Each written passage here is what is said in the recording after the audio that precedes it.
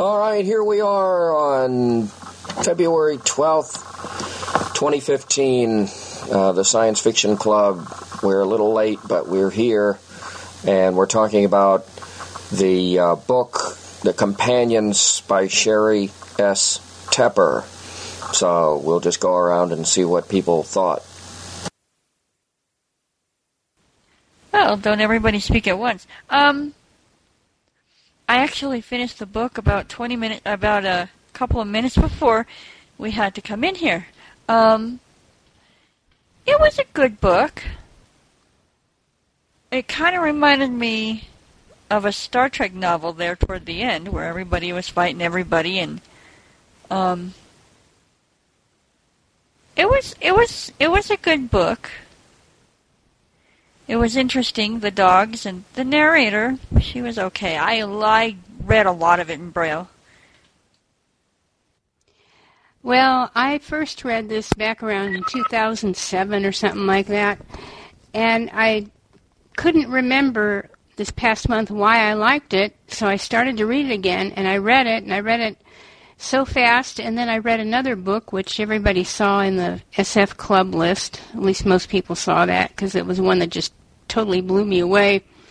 And then I thought yesterday I really need to read the end of it again, so I ended up reading the last 5 hours just to acquaint myself with the characters, and now I know why I loved it. It was because of the animals and and Walking Sunshine. I thought he was wonderful, and Gabby was wonderful, and they all went through a lot of junk, and they got through it, and you're right, at the end, all these the bugs and the lizards all ended up fighting each other, and then there was a bunch of other people who kind of threw themselves into the battle and everything. So it was a good book. I'm glad that we read it. I'm curious to see what everybody else thought. Well, this is Sherry. I liked the book too, although I must say, if I were going to try to describe it to someone, I would not be able to do a good job. I know I read when I'm doing lots of other things around the house, so I don't always give books 100% of my concentration, and I would frequently say, okay, which alien group is this again, and who's talking now? And especially when they'd switch perspective to Walking Sunshine or some other alien group, I would get kind of lost. But I liked the book quite a bit. I found it kept my attention, and it was a real page-turner. And one thing I must say is it followed the rules of soap operas with wit. I mean, if somebody dies and you don't have a body, then you know they're going to show up later in the story. Well, I really enjoyed the book, too. Really, I was kind of concerned after about the first quarter of the book. I swear, maybe I was already in a draggy mood or something, but I was just about ready to, say, oh, man, I can't take this, because the atmosphere of everything on Earth was just so absolutely dreadful that I thought I couldn't stand it. But once that got over with, it was a really absolutely enjoyable book for me. And I'm so glad I persevered and got through that, because, man, oh, man, it was good. I'm like everybody else, the dogs were really a special part of it, and I really kind of liked the fact that they were kind of flawed in a way. Well, maybe flawed isn't the right word for it, but that they were independent, and they really did have their own perspective. I thought she did a marvelous job of that, and I couldn't believe how beautifully she described that whole world and the whole universe that they were really dealing in this book, and it makes me want to read more of her stuff. The thing that really struck me about the book was it made me think about the movie Avatar, which, and I'm not really sure, it almost feels like Avatar may have been a ripoff in some way of this book, even though it was only in a very general idea way.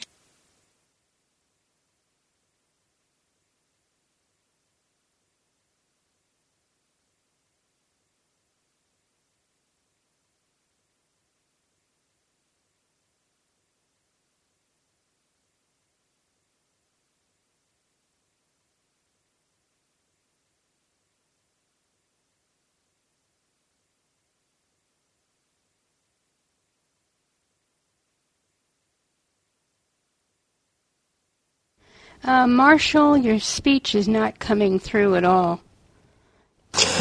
Well, we appear to be in the minority because we gave it up after about 2 hours, maybe a little less, but certainly not more than that. Perhaps we should have persevered after some, more discussion. Maybe we will have to resume, but we just couldn't get past some of the weird stuff at the beginning. The weird brother with his conchs and the towers on Earth and no animals being allowed, and even from the very beginning, it seemed like she was setting up, her set pieces. The one planetary organization only used reports, and they only believed what their devices told them. And she was setting up this kind of mysticism versus science kind of dichotomy. And then after that, we get to Earth, and it was just. And then we see these dogs that are kind of. And Lissy actually skipped on that part. I read that part myself, where she meets the dogs and. I don't know, we're not sure if they're the last dogs in the world or what, and then she says something about the last Picasso or something, and we kind of just left it at that point and never went back to it. Go ahead, sweetie. Yeah, the part about Earth was it was devastating. The fact that some of it I was just offended when they talked about they tore down the pyramids because they needed them for landfill. And I can understand if the polar, ice caps melted that they would need landfill, but not so much. The pyramids themselves are not going to make that much difference. I just didn't believe that. And they were just destroying everything that we treasure willy-nilly. And then, of course, they lost me with the dogs because they were only going to save a few and they were going to use them for experimentation. And they talked about taking puppies away. And then the families sounded, there was just no love among the people on Earth. There was no hope, and I couldn't understand why we should keep reading it. Just, I guess I've been having some difficult issues to deal with anyway, and this book just brought me down further, so apparently we did stop too soon. I totally understand that, and actually I think, if I remember correctly, no, maybe it wasn't this book. I almost said, Mary, didn't you say it kind of dragged? Maybe it wasn't this book, but it did kind of drag during the first couple, maybe 2.5 hours. But really, once you get to the dog part, it kind of, it kind of picks up from there, and it kind of, goes forward. But yeah, at the beginning, it is a bit depressing. But I loved Walking Sunshine. And, can you imagine these little, I just imagine these little pine needly arms and legs, and he grows a head and a face and a mouth, and oh my gosh, that's so funny. And then it says he shakes and stuff, like, so funny. Yeah, I would agree with what Deb and Evan said, and Lissy said, that I thought the first few hours really dragged. I didn't think it picked up until Paul got assigned to this planet where Gabby was, and our hero Jewel went with her to that planet. Once they got there, then things really picked up. They took the dogs with them, and you'll be glad to know, Lissy, that nothing bad happens to the dogs. I mean, some of the dogs have their flaws, and there's some infighting maybe, but nothing bad happens to any of the dogs. They don't experiment on them or mistreat them or anything. And I think, Evan, you might end up liking the rest of the book because you seem to like interesting alien species, and there's certainly several of them here, although I found it confusing to keep track of them. There are a lot of them. Yeah, I think I've already said Walking Sunshine and Gabby were my two favorites of the whole bunch. I just thought he was, Walking Sunshine was just so exuberant about, oh, these humans have given us so much. Now we have hearing and language. And, oh, my goodness, we could communicate. He just seemed like the type who said, oh, everything's wonderful on the days cloudy and rainy and horrible looking. He'd always find something good, And then Gabby was also my favorite because I'm into herbal medicine and I love the stuff she did with plants. And it was just so funny. And I am doing this for you. I am doing this. I am thinking this. It's so funny. Yeah, this is Martin Nelson here. I thought I was able to get into the room, and when I first went in the beginning, there was a problem, which I saw your emails about. I had written to the list saying that I didn't like the book with when I was in about an hour into it, but as with most of you, after getting into it a little further, I found it much, much better once they got to the Moss Planet. And even before that, I can't remember the names of the different alien species, but when she went with her brother to visit one planet, and which were the Elder Species planet. I forget their names. I guess someone could help me with that. And it turns out that Jewel had a knack with dealing with these people, or with these extraterrestrials, and then after that. And after that, when they did get the Moss, I thought it was really interesting, all the different species, and of course the whole thing about the dogs and that other species that took the shape of dogs and were ruling the whole world. So it really had quite a lot of interesting things to enjoy and think about once you got into the book. I thought they had to have the lizards and the bugs as the bad guys, and then of course there were the red demons who were pretty spooky. Hate to have those around on Halloween night. Oh man. Martin, I think that I really agree about that planet that you're talking about. Unfortunately, I don't remember the name of them either, but I thought that was just magical.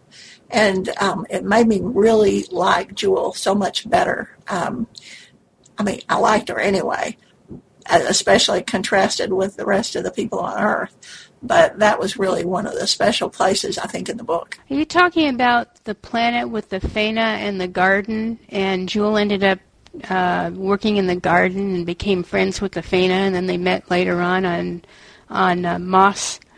Yes, that's the one. I'm glad you mentioned that, Mary, because I had forgotten that that's where she met Athena, was at that first planet when she was working in the garden.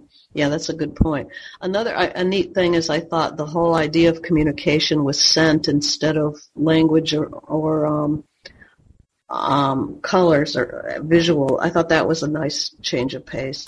This book also made me realize how seldom you see pets in science fiction. At least I can't recall a whole lot of stories where people had pets. And even though these dogs weren't exactly pets, the relationship between Jewel and Scramble, I think was her favorite dog, was certainly very, very nice in the book. Yeah, I also liked, I liked how Jewel's character developed too. In the beginning she was she really didn't have any, she was sort of useless and she didn't know what to do, and then when she liaisoned with Wit, and then his mother tried to harass her and she had to escape, and it was interesting the way they described Earth. It was rather sad to see where Earth had got to, but the fact that gradually as she was exposed to more of the planet, one was able to see that she had real skills in communicating with other aliens, and her brother turned out to be a real, a real spoiled brat that didn't accomplish much at all with his linguistic skills. Yeah, I thought it was interesting that Jewel was such a wimp early on in the book, and she pretty much did everything she could to placate her stupid brother and Wit and everything else. But also Gabby also put that spell on her, as Gabby described it, which I thought this was fascinating, that people imprint onto other people, and that she had imprinted onto Wit and Paul, and that Gabby undid that, which also helped make her a stronger person. Yeah, that was fascinating. I thought, that's why I like Gabby so much. She could control things, but it was a very subtle kind of control, and the intentions were good. That's what I liked about her. She knew how things could be to work out. And the thing is, she did it a lot independently. Because remember when she was a child, and it described how she grew up and learned how to understand the moss language and stuff. But yeah, I also agree about Whit's personality and Whit's stupid mother. I got kind of mad she showed up at the end, but I guess she had to. Otherwise, he never would have known what happened to her. And a couple other really interesting things was the whole idea of the planet's consciousness, and the fact that when they first got there and they saw these lights flitting around and everything, and they thought they were aliens, and then towards the end we find out they really weren't aliens, but they were actually, what would you say, they were the actual messages being sent back and forth. It was a little complicated to understand how to use the smells and how the lights were actually communications, I guess, from the planet. I guess I didn't fully grasp that. I don't think that the lights.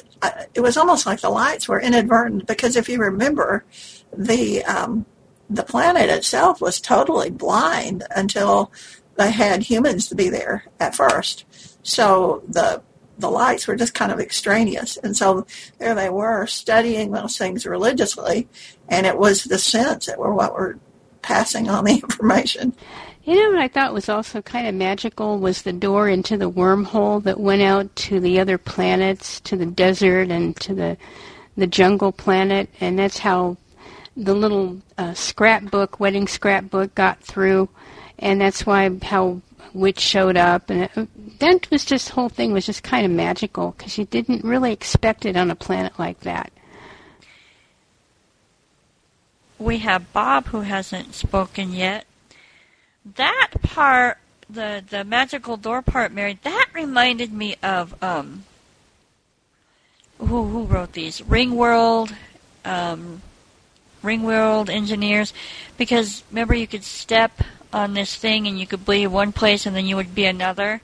Also, I loved the imprinting. It's like, wow, that's kind of cool. Yeah, the stepping discs, that was Larry Niven from the Ringworld, which I like the first two books a lot. I've read them a few times. But I wanted to mention, we were both surprised because Mary thought that Mary Kane wasn't very expressive, and we, just the couple hours that we read, we thought, she was really, very, very expressive, and we were kind of surprised. She made alien noises and she talked in those conch voices, those little girl high voices. She talked, when very early on.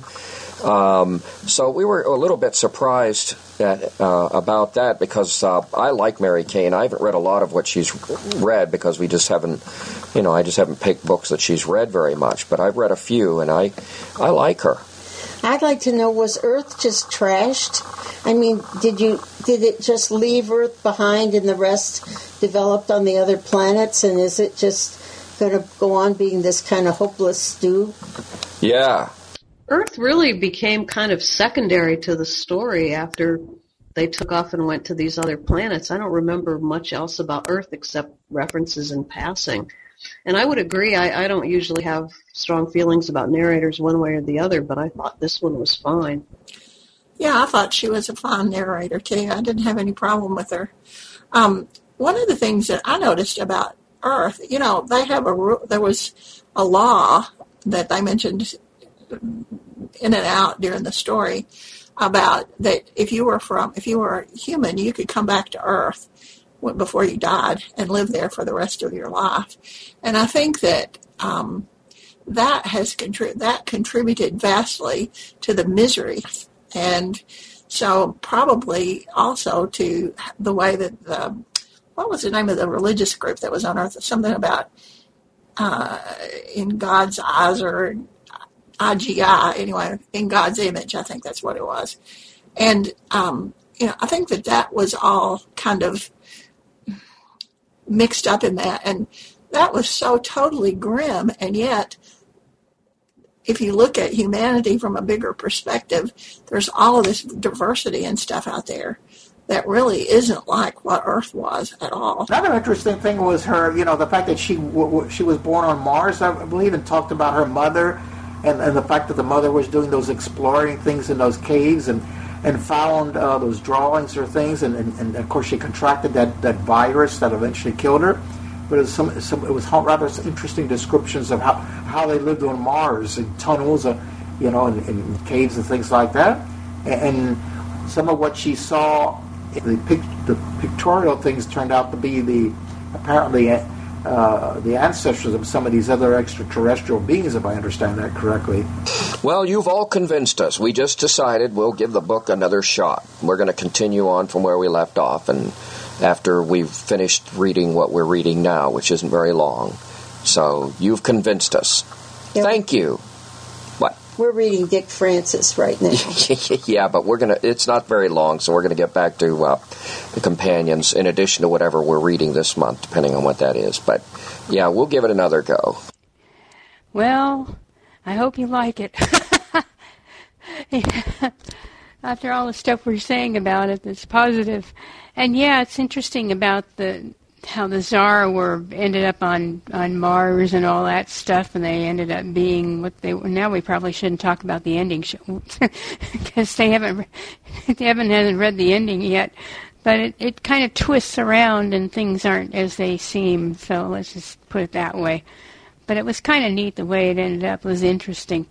Yeah, without giving the ending away, I mean, what did you guys think of it? I found it a real surprise. You guys can say whatever you want. If we like it, we'll like it. Don't worry about spoiling it. It's not your fault we didn't finish it, so right. Go ahead. So we don't want to inhibit your conversation. Just speak up. Speak whatever you want. Ruff. My husband doesn't know what's going on. He just heard me say ruff, and he laughed at me. The ending was actually very surprising. I mean, I kind of knew it would end in the way it did, but not the way it did, if that makes sense, and I can't explain that.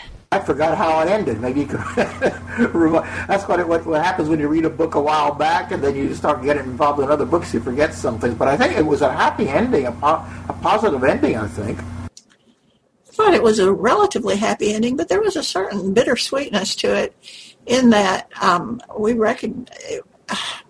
they recognize that as human beings we are one of the legacies of the Tsar.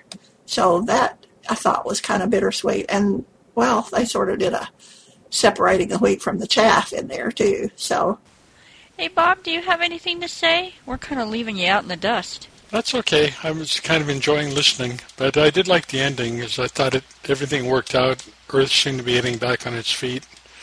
And, everybody lived happily ever after. I thought it was particularly clever how the Tsar disguised themselves for all those centuries as dogs. I mean, I did not expect that at all. That was a real interesting...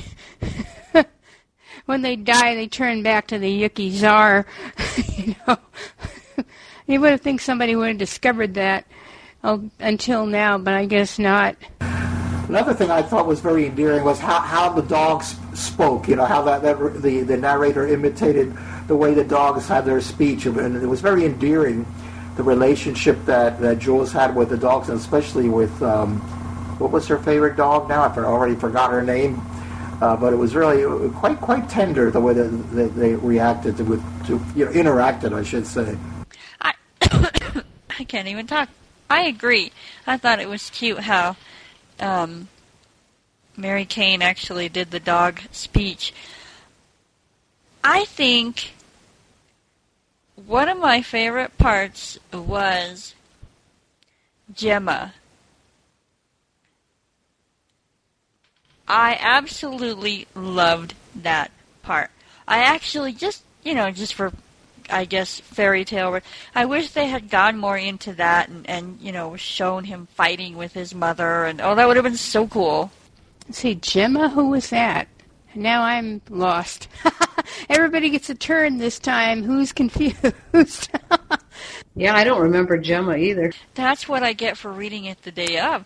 She was Wit's new wife, because remember it was supposed to be Jewel, and they kind of, Gavi and Jewel tricked Wit and had her veiled and had him go behind the curtain first, and then she did, and since the scent was there and the instruments were playing, he fell in love with her, she fell in love with him, and Myra came back and, oh, she can fix her fit. Oh, she's ugly, because she knew that it wasn't Jewel, but Cecilia didn't.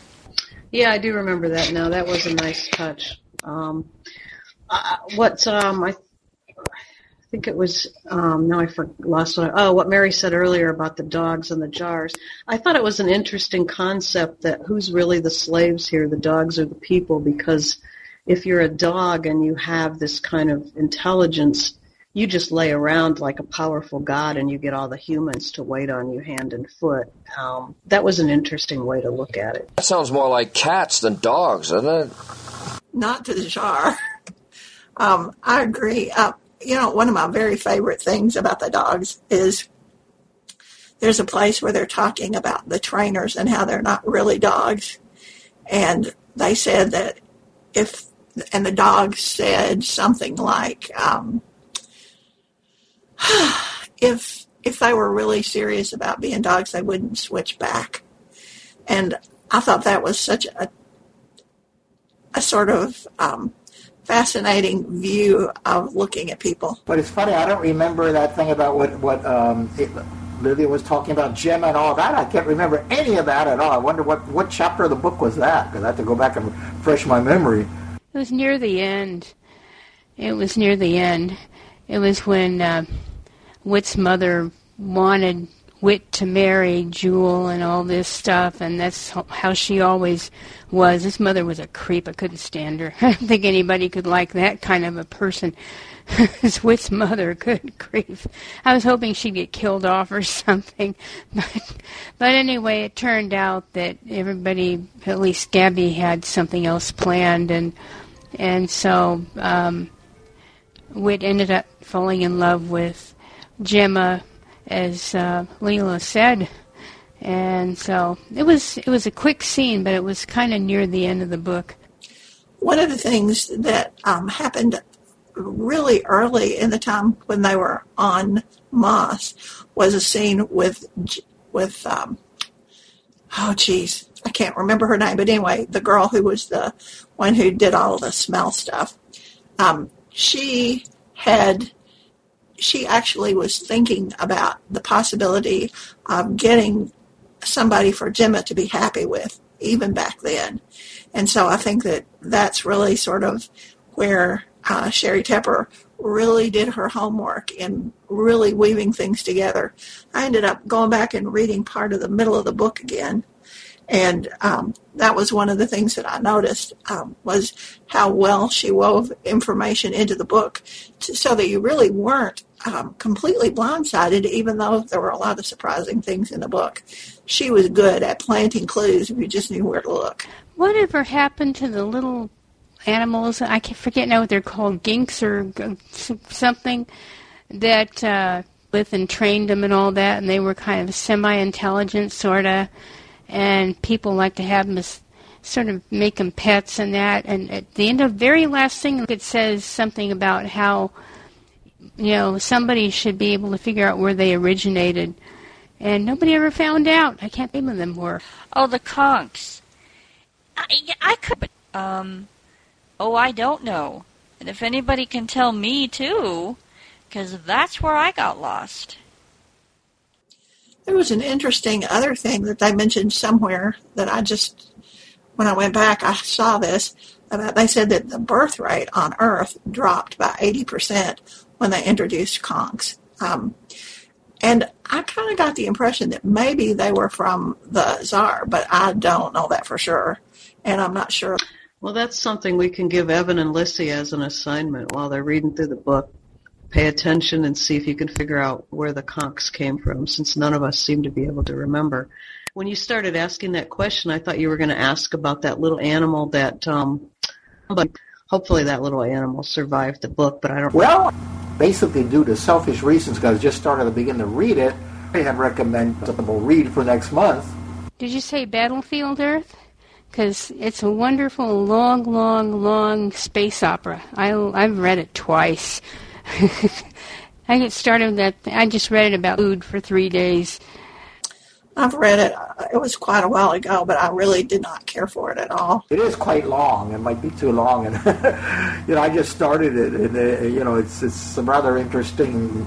The contrast between the aliens ruling Earth and these these humans that have gone back to almost a primitive lifestyle. But I haven't got much into it. But it is quite long. Here's a question for you all. I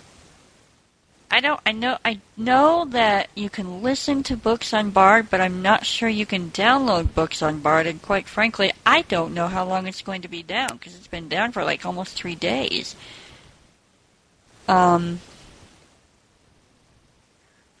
Is everybody able to use anything other than Bard? I know Mary is. Well, I was up on Bard earlier, and I think, and it's just the mobile part of Bard that seems to be down. Unless anybody's experienced problems with their regular connections, from what I've seen on the Bard talk list, it was just the mobile part that was down. Yeah, I've been on Bard off and on all day. It was down for a while yesterday morning, but it was up by last evening, and it seems to have been up ever since. Yeah, I've been on and off of Bard today, too, and it was down yesterday and perhaps a day or two before that. But I don't have a phone to use the app with, so I just log on from the PC and grab stuff. But there hasn't been any science fiction up there since, last week? So there isn't a lot of new stuff to choose from, except for the one book that I reviewed about 3 weeks ago. I don't know if that would appeal to everybody or not. I'd like to recommend a book that we read called The Kraken Project, and it's by Douglas Preston. And we've enjoyed the Preston and Child books. They're kind of suspense, horror, pseudo-science fiction. But this last one by Douglas Preston alone is about artificial intelligence, and it has some wonderful implications. It's also got some wonderful complications about the difficulty an artificial intelligence might have existing on the web. It's got wonderful suggestions for how an artificial intelligence can be used and misused. There's so much suspense. There's definitely some violence, but there are fabulous characters and chase scenes. The artificial intelligence is trying to survive, and it was really surprising how I came to want her to survive. She was developed to kind of be sent to gather information on one of Jupiter's moons. No, it was Titan. Oh, Titan. She was going to sail the seas of Titan and gather info. She was supposed to be independent, and they were testing and she does have a she, because she was, there's a history there, but she was independent, and she went into some kind of emergency mode because she felt trapped when she was being tested. They booted her up, and she was inside the spacecraft, inside this circular testing room that simulated the atmosphere of Titan and the methane sea. So she starts trying to get out and causes an explosion, but she manages to escape onto the internet. Yeah, don't tell too much. But, well, that's already on the dust jacket. But she was terrified because she realized if she were sent to Titan that it would be a death mission, that she would go and gather the information and be stranded there and eventually disintegrate and stuff. And so she was right to be afraid. And it's like if an artificial intelligence is intelligent enough, they're going to start to have an opinion about how you're using them. And well, yeah, and they do have discussions in there about rights and about, whether she's really just simulating her feelings or if she really has them, and, whether she's a slave, and if she isn't, then, she ought to have some... So he's actually thought about this stuff, but there is a lot of chasing, and there's some shooting, and there's some serious violence. There's some bad guys. There are a couple of financial people that want her, and we enjoy these books. They're thrillers. He wrote actually one before that called Blasphemy, which is pretty close to science fiction too, and it kind of reminds me, because thinking of L. Ron Hubbard, but I don't want to spoil it. So we like them, but it's a possibility you guys might want to consider for reading yourselves. I really liked the Preston Child series that I started reading. I've read, 3 or 4 of them, and they killed off one of my favorite characters, and I haven't read any more of them. Is this a standalone book, or is it part of a series? Yeah, it's a standalone book. He wrote it by himself. It's not part of the Pendergast series or anything that he's done with Lincoln and Child. It's a book that, this is the second one that we've read that he's written by himself. And it's wonderful. Yeah, we liked it. We actually weren't sure at the beginning. But we persevered a little longer with that one than we did with Sherry Tepper, I guess. But we're going to go back to Sherry. But, we enjoyed it. It sounds really good to me. My only quibble is, if she's truly artificial intelligence, why couldn't she just fly off to space? Because she could survive, couldn't she? And is this Preston with a P or Creston with a C? It's Preston with a P. Well, I don't know how she would fly off into space. She'd have to have a spacecraft or something. I'm not sure. She wants to, and besides, she wouldn't want to fly off into space because the reason she didn't want to go to Titan, because she'd be all by herself. She wants community. She wants to be with other people. She wants to, other humans or other people of her own kind. She doesn't want to be all alone. That was one of the reason why she didn't want to go to Titan. Yeah, he really did his homework about artificial intelligence.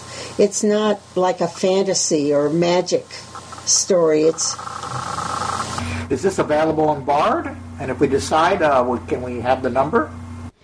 Well, I wasn't talking about magic. I was thinking that I have read stories about artificial intelligence that were made of hardware that would survive anywhere in any type of temperature. That's what I was thinking about.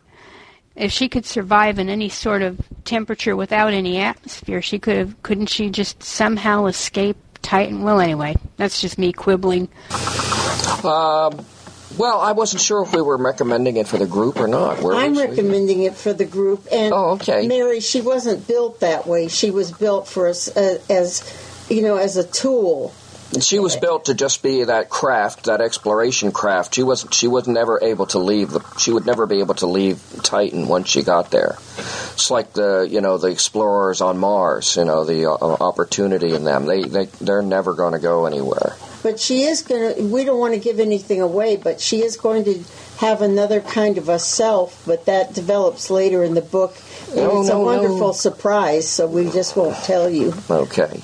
Yeah, this sounds good to me. If you could give us the title again and the number. Yeah, it sounds good to me too. I'm surprised that I would not find it, but maybe I found it and just didn't want it at the time. But I'm used to finding stuff and skipping it and coming back to it. So sounds good to me. I love artificial intelligence books. I do, especially because it makes me think about the future.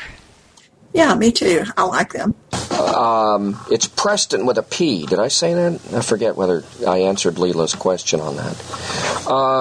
The Kraken Project. I don't have a number in front of me. I'll have to look it up. We never use numbers. We just use titles or authors. So I'd have to look it up. Hold on.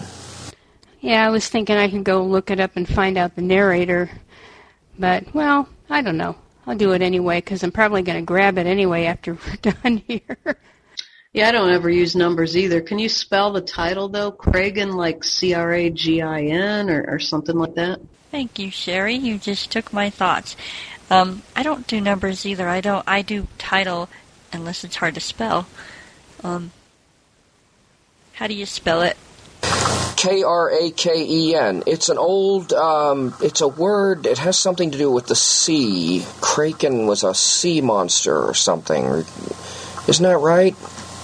Somebody can remind me about that. Yeah, so she was going to be a craft on the seas of Titan. So it was some kind of a sea monster type thing. I think that's where the Kraken comes from.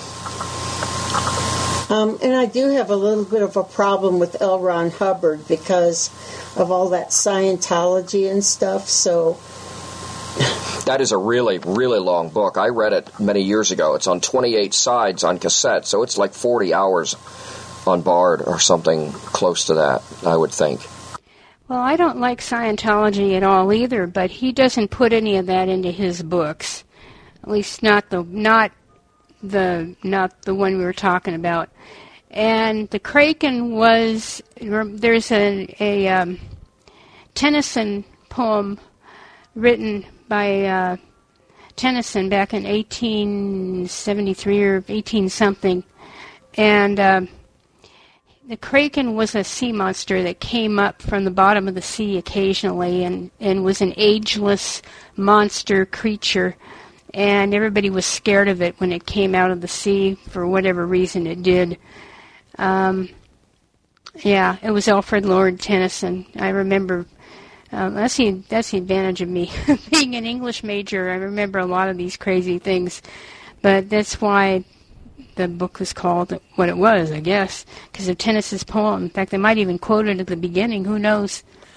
I think, and I could be wrong, but I also remember that Kraken or Kraken was in some fairy stories that I read. And yeah, you're right. It was a huge, ugly, horrid sea monster. And everybody was afraid of it. But I thought I remembered it in... I used to read a lot when I was a kid and stuff like that. I still read a lot of fairy stories and old country stories and stuff like that. And I think I remember it from some of those. It's 79300, and it's read by John Polk, who we like quite a lot. He was on in December, and I still haven't listened to it. The Huckleberry Finn, he was on the phone with them in December, and he's read some other science fiction that I liked, some of the Gregory Benford Galactic Center books, and he reads The Future of the Mind, Michio Kaku's latest book, which I have here, and I want to read it real bad, but I don't know when I'm going to get to it. But anyway, he's the narrator. It's 79300. Oh, man, I love Michio Kaku. I've got all of his books off of Bard, and I haven't read any of them yet. Shame on me, but I'm dying to read them. I don't care if they end up being 30 years old before I get to them. I just think he's great. Okay, so I guess that's the book for next month. So I guess I'll say good night to everyone. Okay, good night, and all right. I guess we will close the recording by saying that next month our meeting will be on March the 12th, the same as the date for this month, except 1 month later, because February only has 28 days. So this book's only about 11 hours and something, so it's not very. It's about almost 12 hours, just short. It's the Kraken. John Polk says Kraken, so maybe he's right. Project by Douglas Preston, available on Bard, and I don't know about Bookshare. I'll check and let you all know in the Newswire for those who want to read it on Bookshare. If it sold very much, as their books tend to, it'll probably be one on the bestseller, and they'll have it, or the publisher will have given it to them, but I can't say that for sure until I check. But I will put out the Newswire, and it'll all be in there.